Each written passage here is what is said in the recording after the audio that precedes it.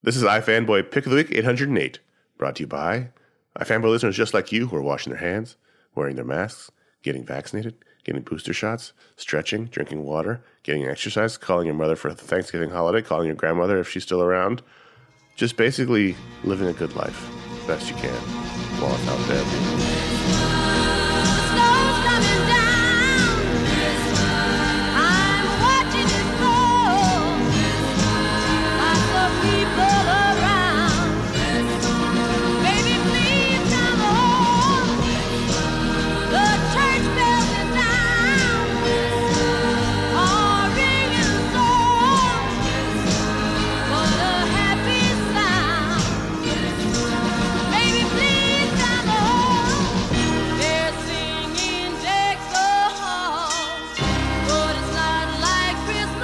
Hello, welcome to iFanboy Pick of the Week, episode 808. My name is Connor Kilpatrick, and sitting in with me this week is my co-host, Dr. Ryan Haupt. Greetings.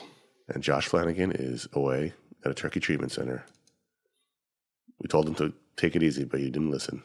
So now, are they treating the turkeys? Like, is he trying to help turkeys get better? No, What's he happening? ate too much turkey. Oh. He's in recovery. We wish him a speedy recovery. Cryogenic tryptophan chamber? Yeah. I, meanwhile, am sick because there's a cold going around. The same cold that Josh had a few weeks ago. So there we go. It actually hurts to talk, which is great for a show like this. And who are we? We are iFanboy. And every week we read a bunch of comics. Oh, hey, by the way, happy Thanksgiving if you're in America. This is the Thanksgiving episode, the traditional episode Ryan and I usually do together. Yeah. So I'm looking forward to that. And I hope you had a good holiday if you are in America. And I hope you had a good Thursday and Friday if you are everywhere else.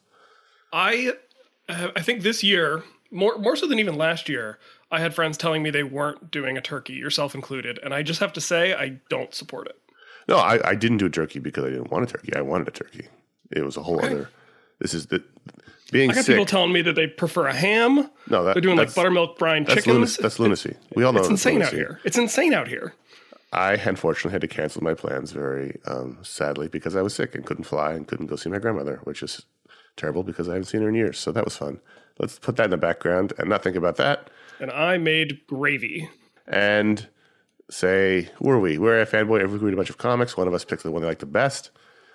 Call it the pick of the week. We talk about that book, other books, the patron pick, some listener mail. We try to get them in there. And mostly we try to have fun for you and for us. And we try to get it over with so Connor can go back to bed. That's also true. I'm literally in my robe, just ready to doff it and back to sleep. Here's your spoiler warning. There's going to be spoilers. Exercise some caution. This week, Ryan, you had the Thanksgiving pick. Yeah, and this was by the time I'd gotten through most of my stack, it was pretty clear that the standout for me this week was Superman 78, number 4, part 4 of the 6-issue miniseries, story by Robert Venditti, art by Wilfredo Torres, colors by Jordi Belair, and letters by David Lanfear of A Larger World. Are you still reading this, Connor? Yeah, this book is great. I mean, we talked about... Yeah, I think it's the most successful of this style that they've been doing. We talked about that. You know, this is the companion book to Batman 89. Both books are sequels to those films, which is funny because they both had sequels. And this one's doing it much better than 89 is. This one feels like...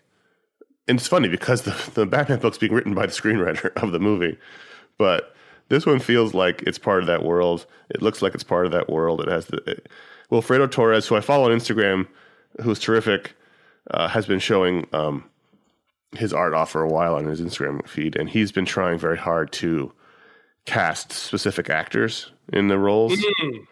Like, and what's great is his art, he's not like, tracing of DVD or Blu-ray pause. He's not referencing that. It's never not Christopher Reeve. It's still cartooning.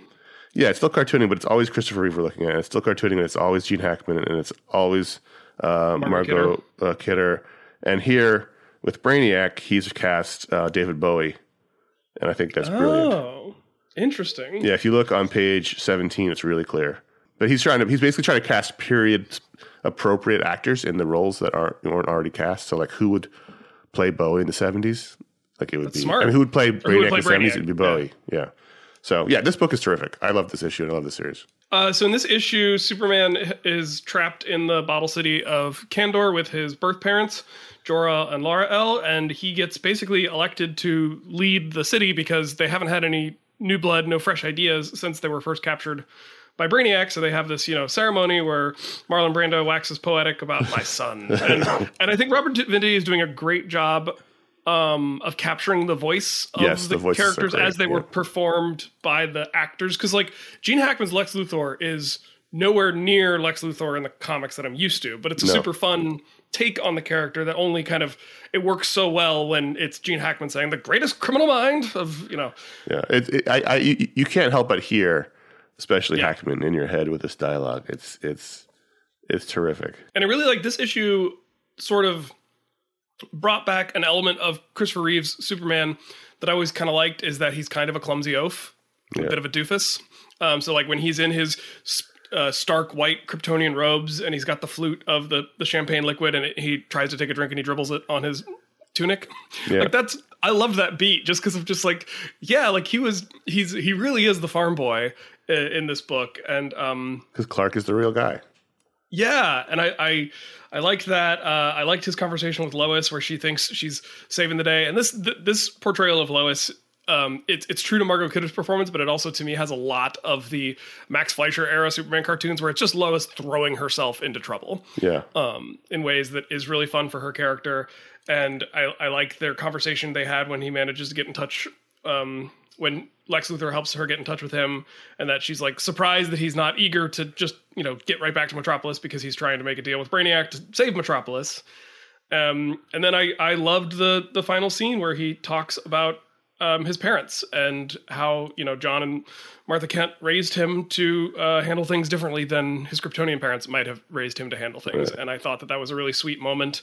And, he puts back on the Superman suit and says, all I've ever needed is a chance. And I just, man, that was like a fist pump, rah, rah, rah. That's and he's like a little half smile on with the great minimalist lines of Wilfredo Torres. I mean, this is a complete package book. I'm actually really bummed it's only a 6-issue miniseries. I was thinking the same thing too. Yeah. I really wish this was an ongoing series because I want to have this in my life in a time and place where Superman comics are spiraling into the abyss for my enjoyment. This is a Superman comic I can count on every month. And as someone who's my age, Christopher Reeve, is Superman, and just to get to hang out with him. One of my favorite things from a few years ago was when Gary Frank would draw Superman to look like Christopher Reeve. Yep. And normally I can get annoyed with that happening in comics, but for whatever reason, because it's Christopher Reeve, I don't mind. I almost see him anyway, whenever I see Superman. So totally. But you're right. I do like the idea that Jor-El and Lara are like, no, we'll just stay in the bottle because they've been bottled up by Brainiac, and we'll just stay here and we'll do science, and not to denigrate science, but we'll just stay here. We'll accept our situation and we'll make the best of it. And Clark's like, no, that's not how I was taught. So we're going to try to get out of here. And I thought that was great. Yeah, I mean, it does speak to how part of the reason Krypton fell was because it was complacent, right? Yeah. And I did love the little bit of acting that happened when Marlon Brando said that Lex Luthor's idea to contact Superman was brilliant, and he's just got his head in his hand. He's like, "Oh, don't ever tell him you said that." Don't say it out loud. The only quibble I have with this book, and it is so minor, is just that like I have a hard time imagining how this movie would look using late 70s, early 80s special effects. Because that's what they're doing these kind of stories. Because the budget of comics being infinite, means that you can have a giant tentacled Brainiac ship flying over Metropolis, and it looks as real as every other element of the story. And that's the only thing where I kind of wonder. I'm like, man, obviously this wouldn't have worked as a movie because they didn't do it. But that's the benefit, right? You get to do these things that you never would have done. That's why I liked the Smallville comic that came out after Smallville ended, so season 11 comic, because they were able to do characters and stories they could never have done on the TV. That's a good point. You might as well play with it. It's always funny whenever Brainiac bottles up a city like he does at the end. He grabs the Metropolis and it's floating up to his ship, is because Metropolis is way bigger than that. He just grabbed downtown. Right. He basically grabbed like 10 square blocks, if you look at it. Probably businesses that don't have many apartments, and so barely anybody lives there. Right. I mean, is it like nighttime? Like those are probably all closed. Yep. He just grabbed a bunch of empty real estate. But this book is terrific. And when I saw you made the pick, I said that totally made sense. I mean, I don't know what I would have made this week. It's a good chance it would have been this one. This was one of my favorite ones of the week. So there were a few potential contenders, but none of them really came close to knocking this one off the pedestal. It just brings a lot of joy to the hearts of Superman fans, I think. The ones I know who are reading it anyway. And I hope that it's successful enough, and maybe we get a volume 2. You know, I know that not every book is designed to, or should go on forever. And I know it's a particular form of selfishness to want that, but you know, I'd be really happy if they did some more of this, because it's just a really well done book. And if they treat it, and if they use the 6-issue miniseries format to make it feel more like a movie, and then the next 6 issues is the sequel to whatever this movie is, I could get behind that model of doing it. I do want to spend more time in this world with these characters, especially with Wilfredo Torres on the art duties. Yeah, I mean, I love Jose Quinones or Joe Quinones? Joe Quinones, and he's great on Batman, but there's just something about the Wilfredo Torres art here that really, really works. The minimalism, the fidelity of the actors without it being slavish to their appearance. It's just perfect for this. You know, he gets the body types and the facial features just right enough. Like his Superman is still kind of lanky. He's not super overly muscled.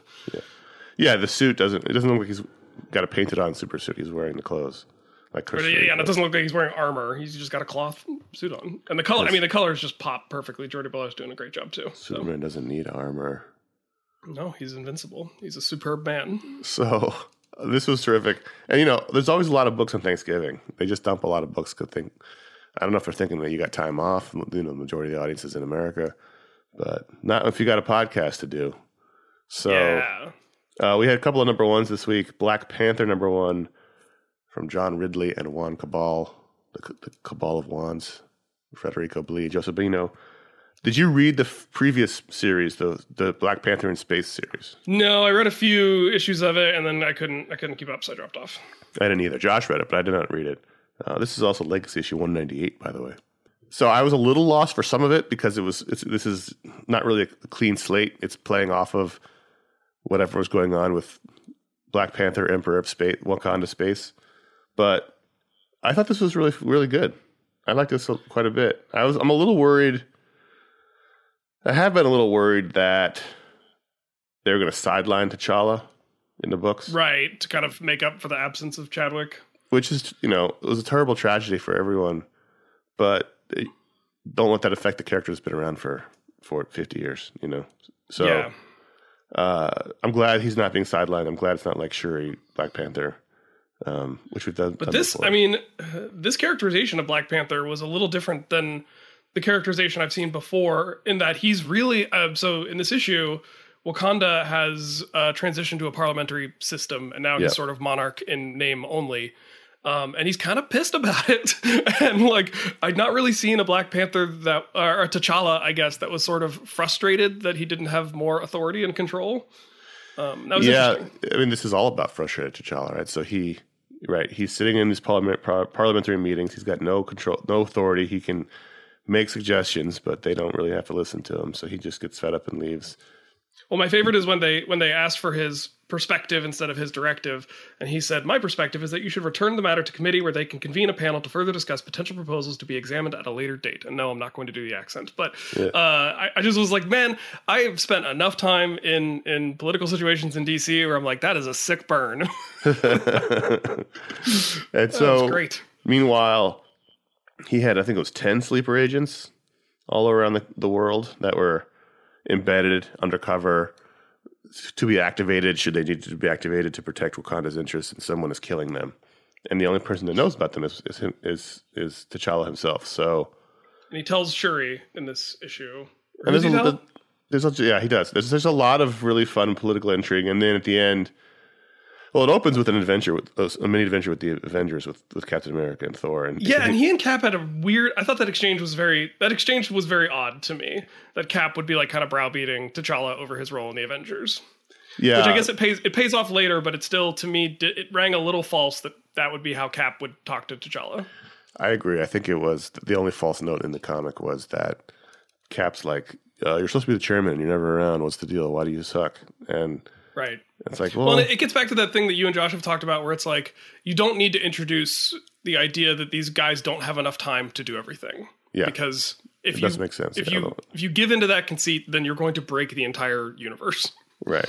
Because there shouldn't be any way that anyone can get as much done in a day as they all get done in a day. You just have to accept that they can.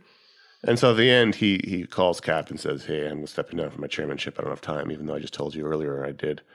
And I get why they're doing it. They're basically separating T'Challa out from everything he's been involved in. You know, he's no longer the king. He's no longer the chairman of the Avengers. Shuri's kind of pissed at him.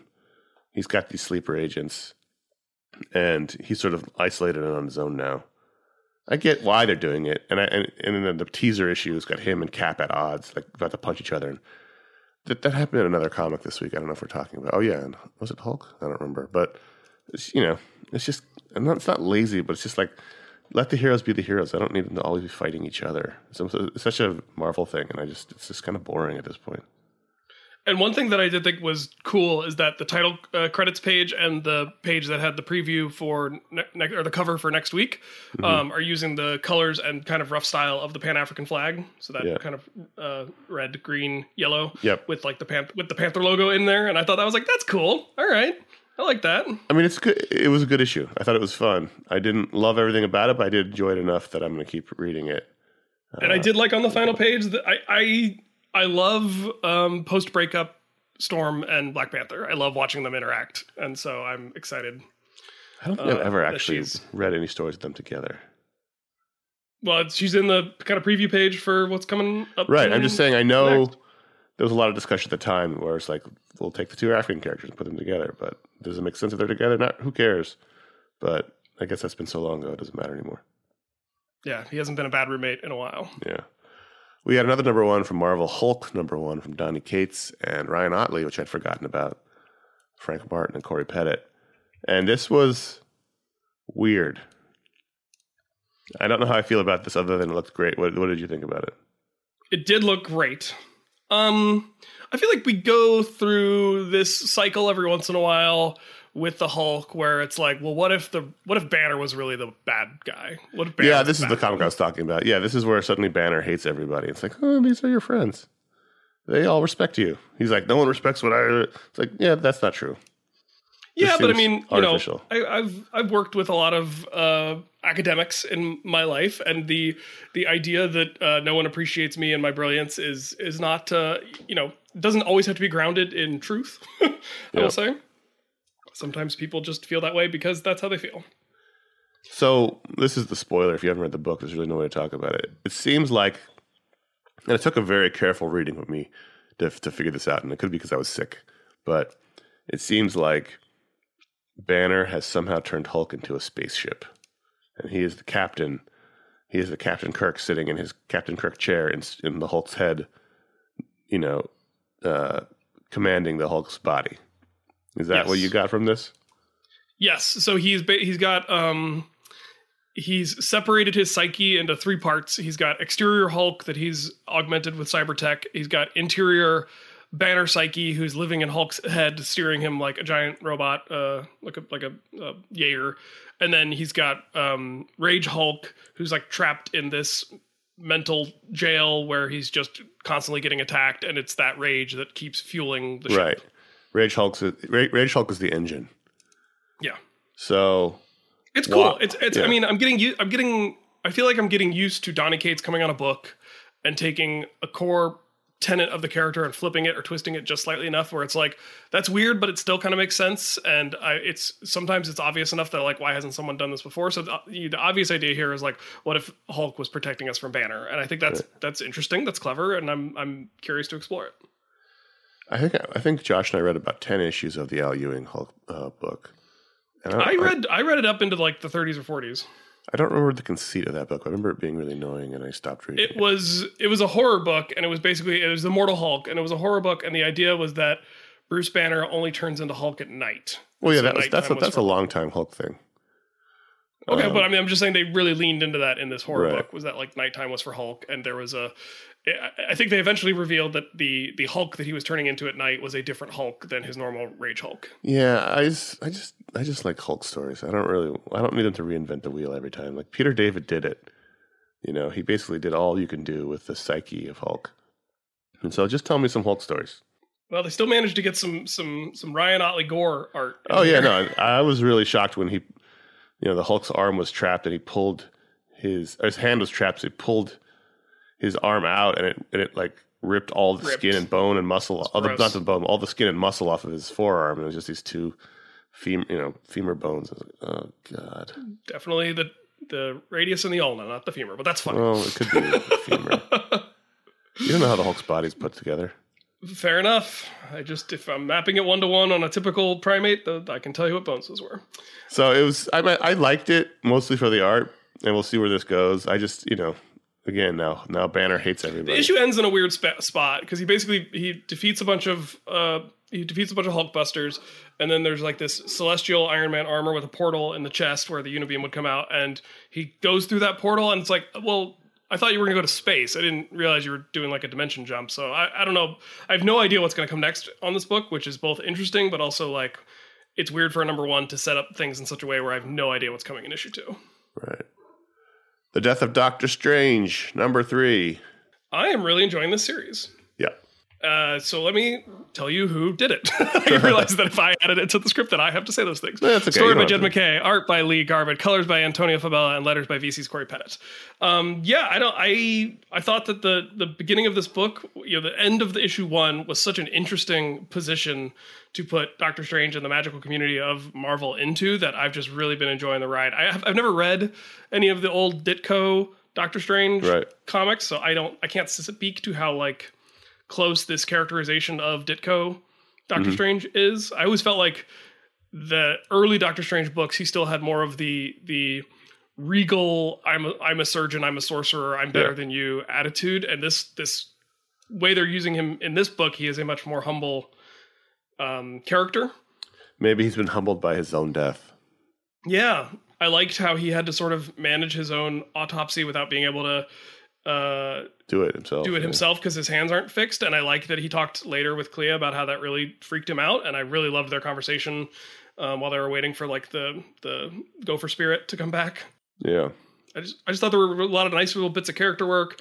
They're introducing some really creepy elements into the Marvel magic universe. I love the idea that like this thing that's attacking them might just be like the feeding tentacle of a much larger being that exists outside of our ability to comprehend, sort of the Lovecraftian Cthulhu monster of you can't even, your brain cannot process what this thing is because it's so massive and otherworldly. So there's a lot of really cool ideas in here. I haven't been reading any of the tie-in books. I think I'm missing out on some of the story because I think this jumped ahead from where issue 2. Oh, I did read that. I read the Avengers one, and I actually read this. I read them both. I read Avengers and I read Strange Academy. I guess I don't know what White Sox is. White Fox.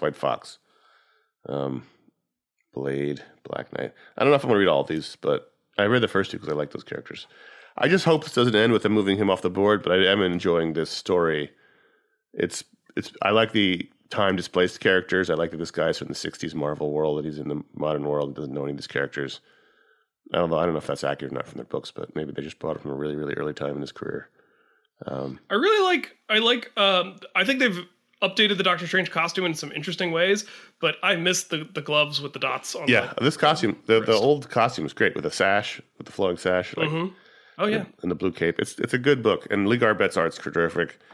Yep. Yeah, he's a solid cartoonist and storyteller, and it's been a fun little mystery, and there's a fun cliffhanger with Baron Mordo, who's looking very scared.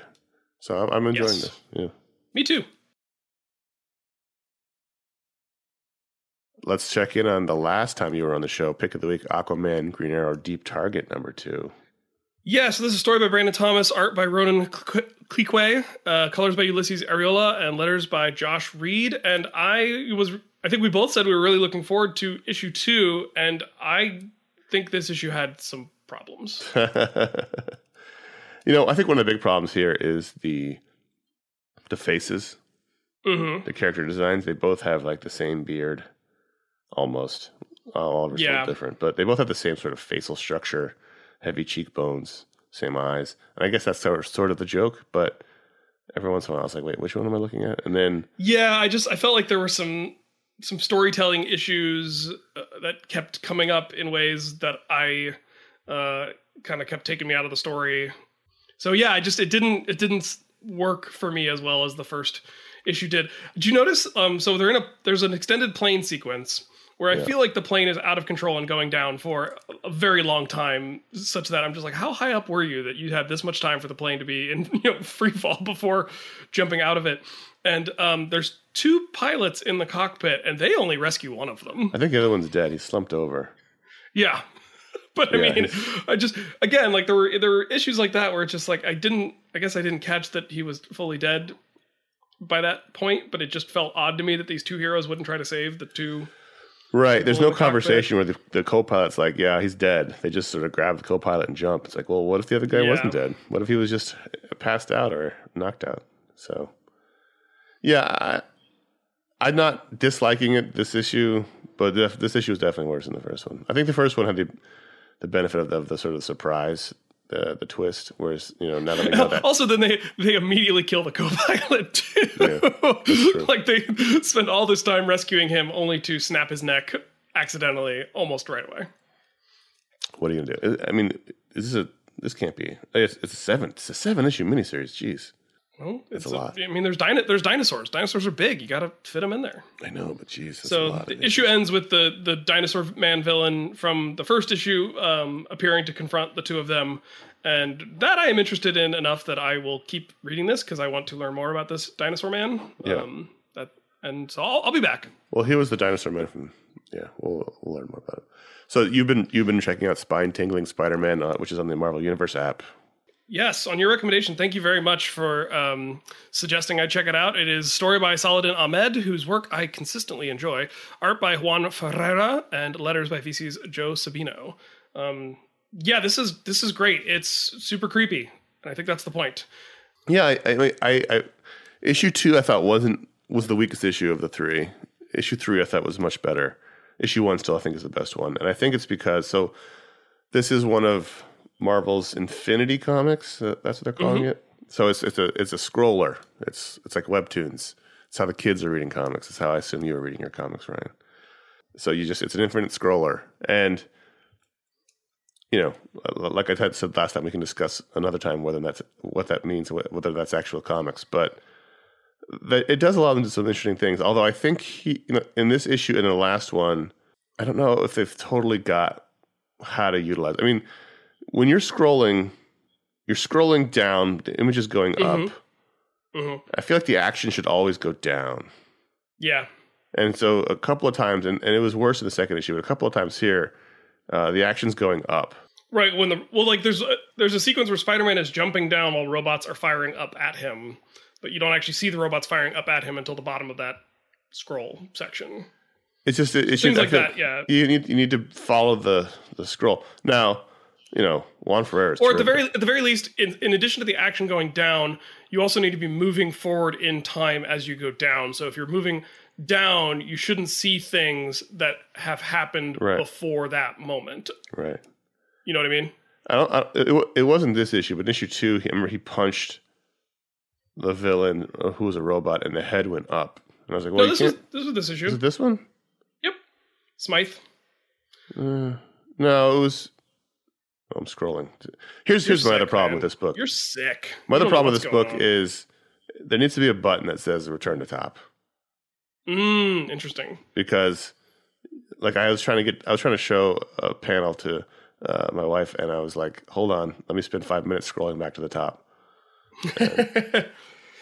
Oh yeah, it is at this issue. He punches the robot's head up, and so you see the head first, then you come down to the punch. It has to be done reverse if you're following the action.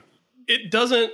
That also struck me because he was surprised. He's like, "Wait a second, why did your head fall off?" But then it's also just like, well, if you thought he was human Spider-Man, why'd you punch him that hard in the first place? Like, you still really would have tired. probably. Yeah, I like this. I think I was thinking about this while I was catching up on these issues, and I think comics do creepy much better than they do horror. And this book is very good at doing creepy. It almost has, and you're probably old enough that you never got into this whole thing of creepypastas. Did you ever creepypasta? I don't know what the hell that is. Okay, so it's basically just scary stories on the internet, usually written by teenagers, with about the skill of writing and depth of storytelling you could expect from teenagers. Right. But it's where the whole Slender Man thing came from, right? So it's like it is good at generating like a creepy sense of eeriness and capable of building a mythology, which is what happened with the Slenderman thing. And this has some of those vibes to me. So if people out there listening and you do creepypasta because you're not as old as Connor, you might want to check this out. It's good. Yeah, I think the art is amazing. Sometimes it looks like one first drawn with a marker. It just looks really great. I just love how this book looks. So if you're a Spider-Man fan or a One Forever fan, you should check it out. If you're on Marvel Universe or Marvel Unlimited, spine tingling. Is it Marvel Unlimited? I don't know what the names of anything is. Yeah. Spine tingling Spider-Man. Marvel Unlimited. Radiant Black number 10, story by Kyle Higgins, art by Marcelo Costa, colors by Igor Monti, and letters by Becca Carey. I only put this in the script. I put this in the script for two reasons. One, I started reading it because you and Josh were talking about it and singing its praises, and so I was like, oh, I better check this out. I really enjoyed it. Really enjoyed catching up on it. Mm-hmm. But then the last issue that came out, issue 9, you guys were kind of down on. And so I wanted to come on board and say, I actually still am really digging this and am not down on it at all. And so and this issue 10, Miles, our main character, is basically going into like some sort of whatever higher plane of existence these powers that they all have from these mini black holes are tied to. Right. And sort of going on a cosmic hero's quest that everyone keeps telling him, you are going to fail, you are going to die, you are not going to be able to save your friend. And he keeps saying, I don't care. I'm going to get my buddy Nathan out of here. I'll sacrifice whatever it takes, up to and including himself. I think he fully expects that he will trade his own life for Nathan's because he perceives that Nathan is the better person. And they have a really strong emotional exchange towards the end of the issue where they kind of come to terms with their relationship. And it almost, I almost couldn't tell if Miles was like, when he says he loves Nathan, like, what is he really talking about? Like, is this brotherly love or is this something more? I'd be curious to see if they explore that. I also thought the art on this was really good. I think these sort of trippy headspace, otherworldly issues can often just kind of descend into gobbledygook. And this, to me, the art was still really strong in ways that I enjoyed looking at it. I also think it's so cool that in the last couple of years, Connor, thanks to your boy Christopher Nolan, we now have a new understanding of what black holes actually look like when you visualize them. And they're leaning into that in the design of all these characters. And how neat is that? Well, yeah, this is okay. The one last thing I have to say about this is I tricked you. This is a secret Go-Go Power Corner. Go-Go Power Corner. Because you guys said that like Radiant Black is like really Green Lantern. No. This is Power Rangers, sir. This is a multicolored team of individuals with slightly different skills. We said that at the beginning because he used to write Power Rangers. Yeah, so this is Secret Power Corner. Go-Go Power Corner. Yeah, I want to see what the next issue is all about before I commit to reading anymore. You just have to admit that this is part of Power Corner now. I don't have to admit anything. Well, I think the viewers out there know that this is Power Corner. All right, well, now moving on. Different corner, Transformers corner. New corner just dropping. This is not how Transformers Beast Wars number 10, the newest member of Transformer Corner. What corner is it transforming into? It's a cube. Who knows? Transformers Beast Wars number 10, written by Eric Burnham, art by Josh Burcham, letters by Jake M. Wood. Connor, are you reading this book? No, I definitely am not. Okay, well then you just sit in the corner during Transformers Corner. This is a book that is, I will die on this hill. This is Transformers Corner. This is a book that is sort of taking the Beast Wars CGI cartoon show from my childhood and kind of starting the story from scratch, retelling it with a lot of similar beats and most of the same characters, but some interesting twists. So, in this version of the telling, each of the ships, the Maximal ship and the Predacon ship, both had an extra crew member that wasn't in the show. The Maximals have Nyx, who is a bat transformer, and the Predacons have Scold, who is like a snapping turtle transformer. So that's fun. At this point in the story, we've just been introduced to Black Arachnia. You know very well, Connor, all about her story and the complications that come with that. I don't. The cool thing about this series is the art by Josh Burcham. He's taking it. They've had a couple of guest artists who've like really tried to do the style of the TV show, but the style of the TV show is like early 2000s or late 90s, early 2000s CGI animation. So it's a little chunky, it's a little stiff, and Josh Burcham is basically doing a much more cartoony stylized version of all of the characters. So they don't look exactly like the toy or they would in the show, but they're all still very recognizable as their own characters. But I just think it's a really cool stylistic choice. I also think the show was a lot smarter than people give it credit for. And one of the coolest things that it introduced is that the golden discs that we put on the Voyager probes. Do you know about these, Connor? Yeah, the of course. Yeah.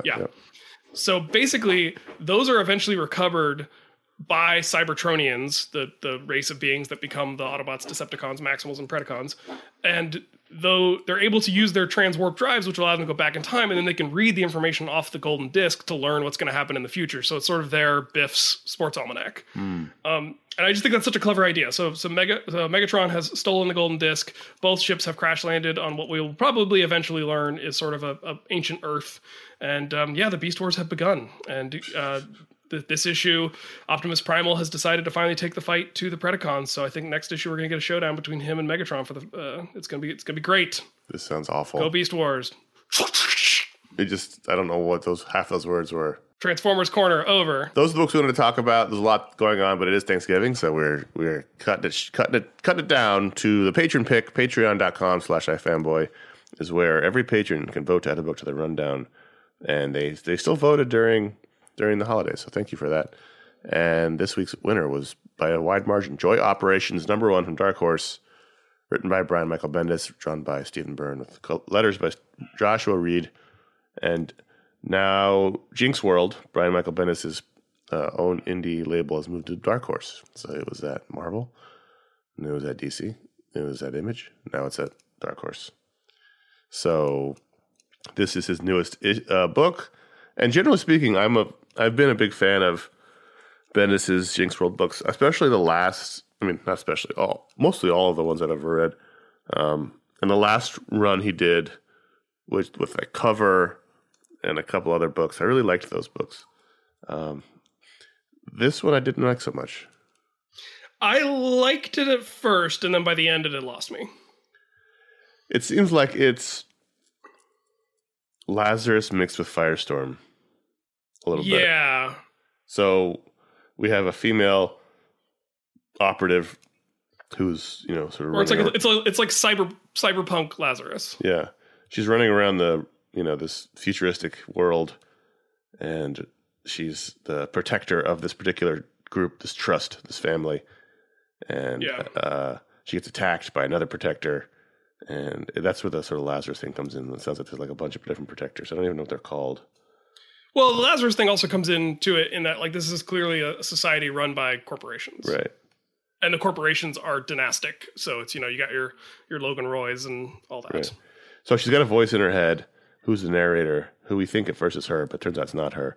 It's another protector. I just don't remember what the name of the protectors are. They're not Lazarus, obviously, but envoys. Envoys. Another envoy. VOI. Yeah. Who is in her head from another family, who's able to talk to her, and then the twist at the end is the envoy can also control her body. So the envoy is trying to get her to assassinate her. There was just nothing in here that grabbed me, and that's unusual because Bendis usually has some kind of interesting twist or take or character or world, that really hooks me right away. And there was almost nothing in here. And I like Stephen Byrne a lot. He's a terrific artist. They did Wonder Twins book together at DC, but it just looked kind of bland. The character was kind of bland. The world was kind of bland. And I was really kind of shocked. If you had told me this was Bendis, I never in a million years would have known that. Yeah, I agree. And, when I first saw that a lead character was sort of an older woman with this super suit, I thought that was cool because that's not a visual that we see very often. But then there was really nothing that came of that. Like, it was no part of her personality or story that played into this interesting look. Right. I agree. She's just sort of, there's nothing about her that I want to know more about. And it doesn't mean it's not there. They just haven't told us in this first issue. She's just running around the rooftops. And so I don't know what her story is. I don't know anything about this world. I just don't know. It looked very slick. It looked sort of like a video game.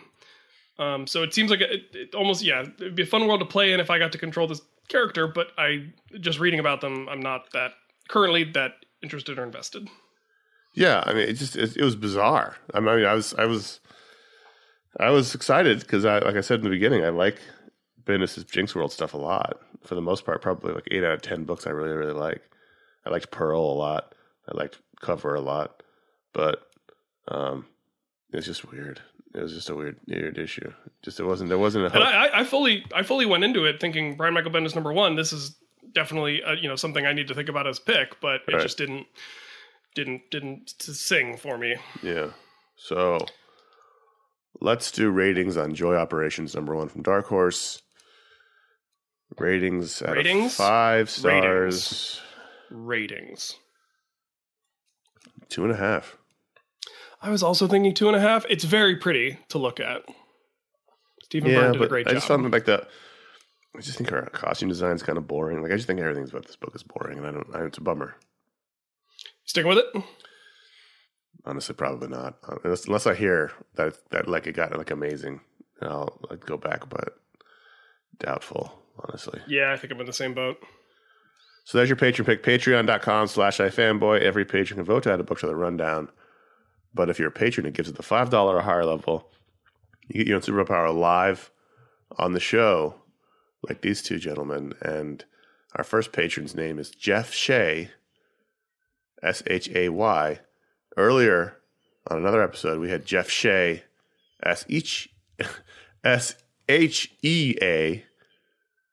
2 Jeff Shays, spelled differently. Same Jeff Shea trying to get 2 powers.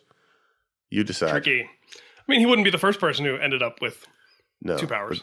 So if they're 2 different people, you should become friends and make a Jeff Shea club. It'd be awesome. But you should only let people in who spell the name differently. Everyone has to have a different spelling. Like you can have a Geoff Shea, you know? Mm-hmm. There's all kinds of spellings that exist. So anyway, Jeff Shea is a patron, and his power, also his superhero name, is the highlighter. And what that means is not only can he highlight text with his fingers, but he can highlight anything for you. So like, what should I know about this? Here's the highlights. A book, a movie, a game, a news story, someone's personal anecdote. Oh my God, I got cornered by Brian at the party. He talked to me about an hour for sloths. And what's the highlights? Well, here's the highlights. Jeff has all the highlights. People are delighted when they learn about sloths from me at parties. I'll have you know. Well, the highlights are important. I guess, but I feel like if you wanted to highlight all the cool things about sloths, you just have to repeat everything I said because nothing I said isn't That's true. part of the highlights. True. But that sounds like a useful power. What about like physically highlighting things? Like, can his finger be used as a highlighter? Yeah, he can physically highlight text with his finger. So he can both pull out the most relevant information from a given encounter or story or event, but he can also physically highlight things. Yes. What colors are available to him? Just this fluorescent yellow. Just the fluorescent yellow. Yeah. Okay. Because it's going to be the most important. He's only going to highlight the one thing that's most important. Sure. Know?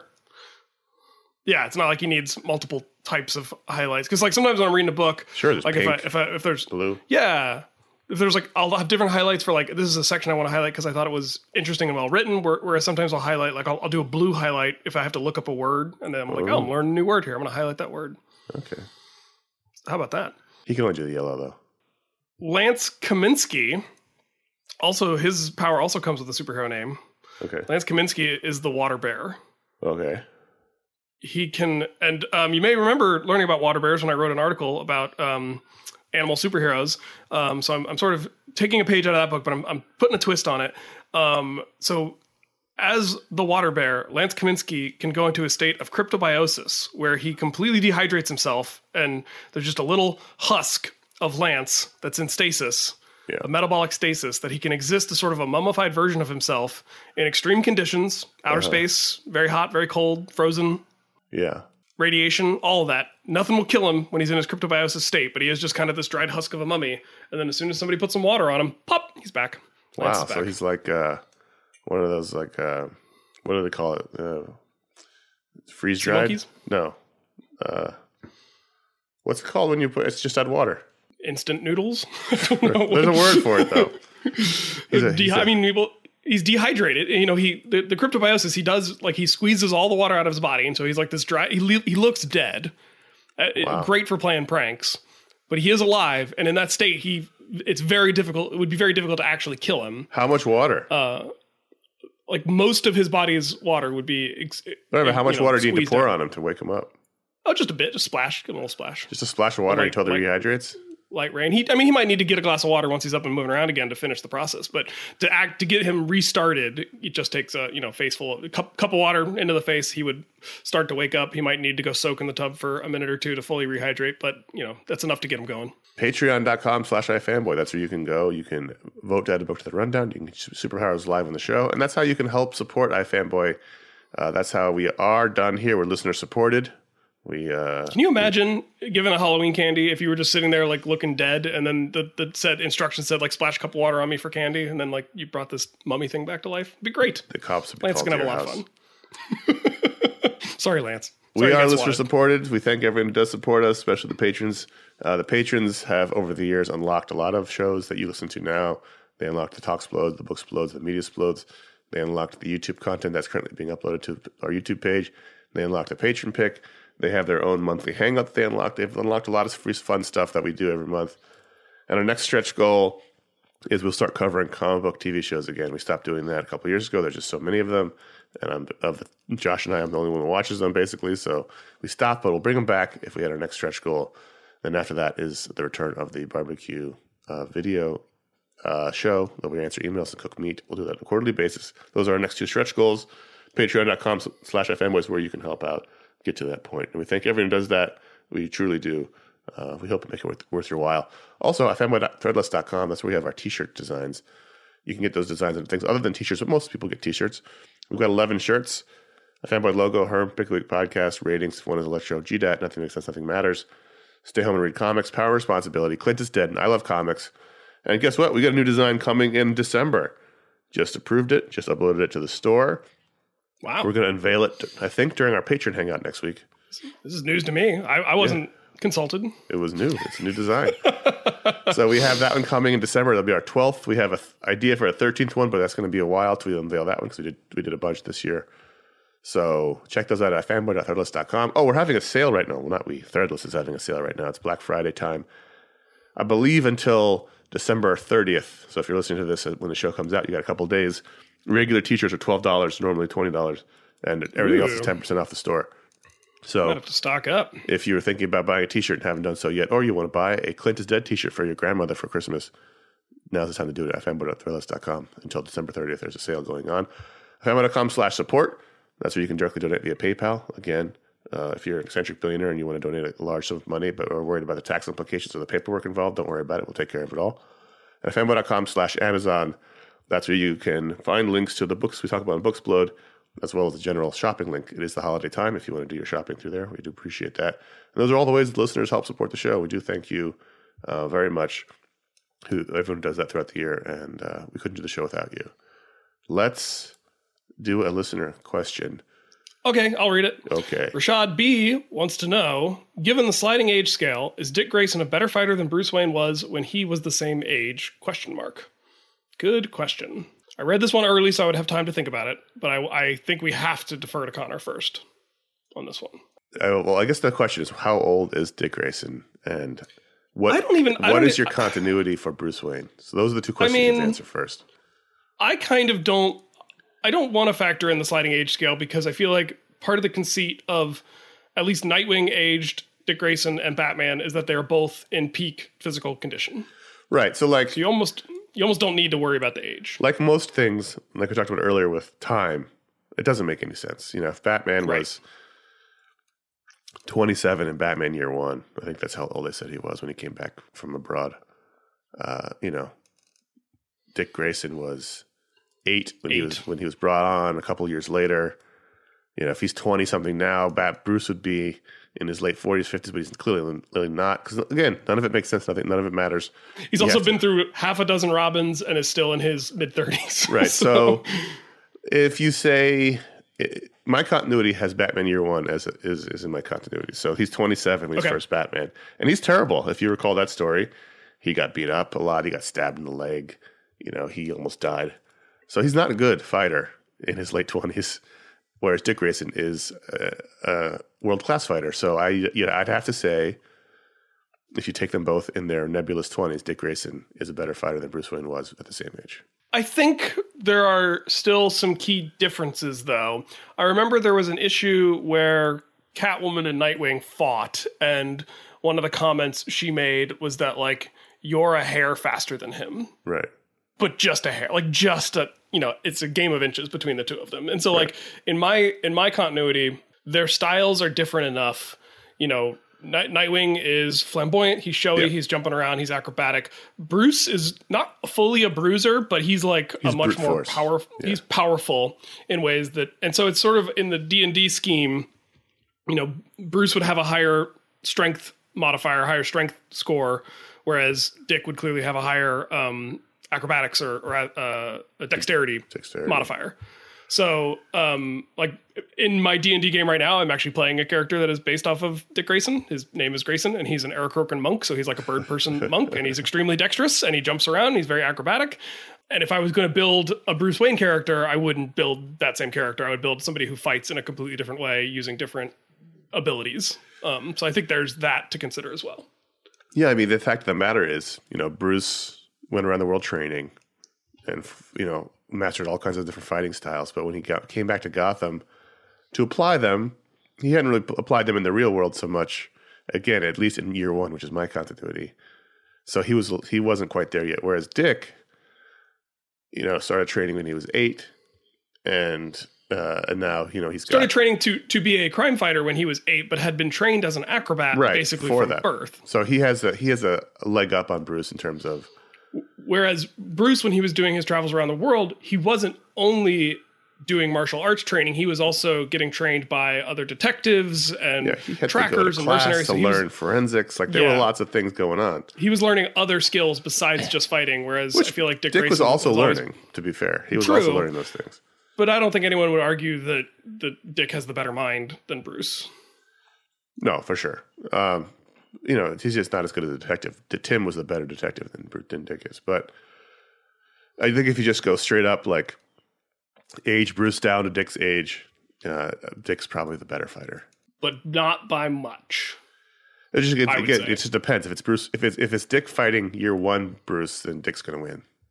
Easily, yeah. But I still think it's the sort of thing where it's like, if Bruce could land a punch on Dick, I bet he could do some damage, but I think he would have trouble actually landing a punch. I'd like to see Jorge Fornes draw that story since David Mazzucchelli won't do it. So Jorge Fornes, Tom King, make that your next 12-issue miniseries. Bruce Wayne is aged down and has to fight Dick Grayson for some reason. He slips and falls in a Lazarus pit, but just for a second, and so he gets dropped down a few years, but not all the way. And I would read that. Thanks, Rashad B. Contact@fanboy.com is where you can write in for this show or for the Mediasplode. All right, let's do some quick plugs and announcements and then get out of here. Get back to our families in the holiday time. So out now behind this show on the feed is our Mediasplode, our last Mediasplode of the year, where Josh and Ron and I talked about holiday media traditions, and we spent a lot of time talking about movies in different decades and our favorites from different decades and the best decade for film. It was a really good discussion, I thought, about movies. Also, right behind this show, came out right before, or just a couple days ago, right before the holidays, we released 2 special edition shows. One in which Josh, Paul, and I talked about Shang-Chi and the Legend of the Ten Rings, and then where Josh and I talked about Eternals. Two very different discussions. Although we both at the end of them talked about what does the future of the Marvel Cinematic Universe look like now, and I thought they were both interesting. And so check those out. They're on the feed behind this one. So now as we talked about before, we're entering the holiday schedule. So things are a little bit different for the next couple of weeks until we go on holiday break. There's going to be a lot of shows, though. I think there's 6 shows coming out. 1, 2, 3, 4, 5, 6 shows coming out in the next 3 weeks. In a couple of days, this coming week on Thursday, you're going to have our Avengers Forever Booksplode. Josh and I talked about the Kurt Busiek, Carlos Pacheco classic, Kang. It's all Kang-tastic. That's coming out on December 2nd. Our final patron hangout of the year, if you're a patron, is going to be Saturday, December 4th. Then we have 2 more Pick of the Week shows before the end of the year. Pick of the Week 809 is coming out on December 5th. Pick of the Week 810, December 12th. In between that, we have another Booksplode because we accidentally skipped a month. We're going to talk about Death of Captain Marvel, the classic story from Jim Starlin. That's coming out on December 9th. Josh's final Talksplode of the year So it'll hopefully come out on December 16th. We say hopefully just because they haven't recorded it yet. You never know with guests. And then our final show of the year, as always, is our All Media Year-End Special that comes out on December 18th. And then we go on holiday break, and we'll be back with Pick of the Week 811 on January 9th. So that is the holiday schedule. That's what you can look forward to. And we hope you enjoy all the shows we've got coming for you in the next few weeks. I do a podcast called Science Sort Of. We have a 2-episode series coming up that should be pretty cool. It's going to be about like the future of transportation and how we can electrify the way we move around the world, including things like air travel. Talked to some folks at National Geographic about a recent cover story on those topics. So that should be a fun one to look forward to. ScienceSort.com or wherever you get your podcasts where you can check that out. What's the biggest hurdle to electrifying planes? That batteries are heavy and planes need to be light. Basically, is what it comes down to. That's a big problem. It's gas. Your energy to weight ratio for something like gasoline is just so much higher than a lithium-ion battery. Yeah, right. So, I'm not right. I asked an expert, and they told me. What if we just added giant fans onto the back of the plane? There you go. And why don't they just put a parachute on the plane? Right, giant parachute on the top of the plane. So if anything goes wrong, it just deploys. And why don't they make the plane out of the black box? Exactly. I suggested the return of Zeppelin travel, which I think would be very, very fun. Ryan, I don't know why you don't invite me on these shows. I've got so much to offer. Clearly, it's a huge misstep that I have not brought you into the Science Sort of fold. We can correct that. We had Tom Caters on back in the day. Well, he's got more to offer than I do. He was working in science research grants for a while. I did not know that. That didn't come up, funnily enough. Well, that was probably before that, though. After that. I have a quick synopsis of my viewing of Shang-Chi, if I may. Yeah, sure. It is the story of a grieving parent who gets taken in by conspiracy theories and then won't listen to his kids when they tell him that he's wrong. So he fucks around, finds out, and it ends up getting him killed and leaving the world a worse place for his children, which I think is pretty on point for our cultural moment. That's not wrong. Do you have thoughts on Eternals? I have not seen Eternals yet. Okay. So. All right. Well, in the meantime, head over to fanboy.com. You can find all the shows I just mentioned over there, including and as well as our vast history of comic book writing for many, many years. I think we have 8 years worth of writing on there from all of our various writers, including Ryan Haupt. What was the article you mentioned earlier you wrote about? Bears? Animals who I would like to see superheroes and supervillains based off of, and I basically created origin stories. And then there's a follow-up article where one of the visitors to the website, who is an artist, actually drew them all for me, which was awesome. So there you go. Those are all over at fanboy.com. You can like facebook.com/ifanboy or follow at ifanboy on Twitter or at ifanboycomics on Instagram. That's where you can find out what the pick of the week is before the show comes out. Individually, we are CS Kilpatrick on Instagram and Ryan Haupt on Instagram and Haupt on Twitter. And you can subscribe to our YouTube page at youtube.com/ifanboy. Keep up to date on our old video show re-uploads. This past week, we had the mini it came from the storage unit, Fantastic Four 281, 1985. That's where I take an old comic out of my storage unit, try to guess the plot based on the cover. We had a show, full-length show on comic book origins, good ones, bad ones, funny ones, the best ones. And then on Friday, we had San Diego Comic-Con 2010 Anthology Part 1, in which we were looking forward to the Comic-Con, giving you tips and things to look out for, what to bring with you, how to act if you'd ever been. And that was fun. And we talked about it before, the full-length shows are going to end this month. We'll have uploaded our last full-length show on December 31st. And so after that, it'll just be all minis for a little while. Then we'll have everything uploaded. Everything missing from our old days at Revision 3 will be uploaded. I want to tell you that if you dig the show, it's super helpful to write a review or leave a star rating on Apple Podcasts or wherever you get your podcasts, or even wherever you don't get your podcasts. Just go leave ratings, hit the like button on YouTube. Just generally spread good feelings around. Not graffiti. I would say take like a Post-it notes and write your review and then slap that on things. Maybe, write out your review on a Word doc, print that out, and then post it on the pegboard at your local coffee shop. True. Fair enough. And, include the iFanboy logo so people know how to find it when they search for it. That's going to help. Yeah. This is also a time of year where you're probably going to be seeing friends and family that you don't see other times of the years. And so if it comes up, if they ask what you've been into, how you've been keeping busy, what you've been listening to, you can tell them that you've been listening to iFanboy. And that might help them find the show and learn that they too enjoy the two jamokes talking about comics and other things that come up. I hope it was helpful over your Thanksgiving holiday dinner, and it wasn't instead of fighting about QAnon, you were just like, let's talk about Darkhawk and what these guys think about Darkhawk. Did you know that this guy is drawn to look like Christopher Reeve? That's neat. It's also a time of year where you might want to tip your letter carrier for doing such a good job all year, especially given the really tough circumstances we've all been under. Maybe as part of that tip, that plate of cookies, that box of chocolates, just a little thumb drive with all the iFanboy episodes on it. Right. So I'm going to keep advocating for random thumb drives to strangers full of iFanboy episodes so you can help us spread the iFanboy love. All right. Well, that's it for this week's show. Thanks for coming on, Ryan. My name is Connor. Talk to you soon. My name is Ryan. You stay safe out there. Josh, keep helping those turkeys.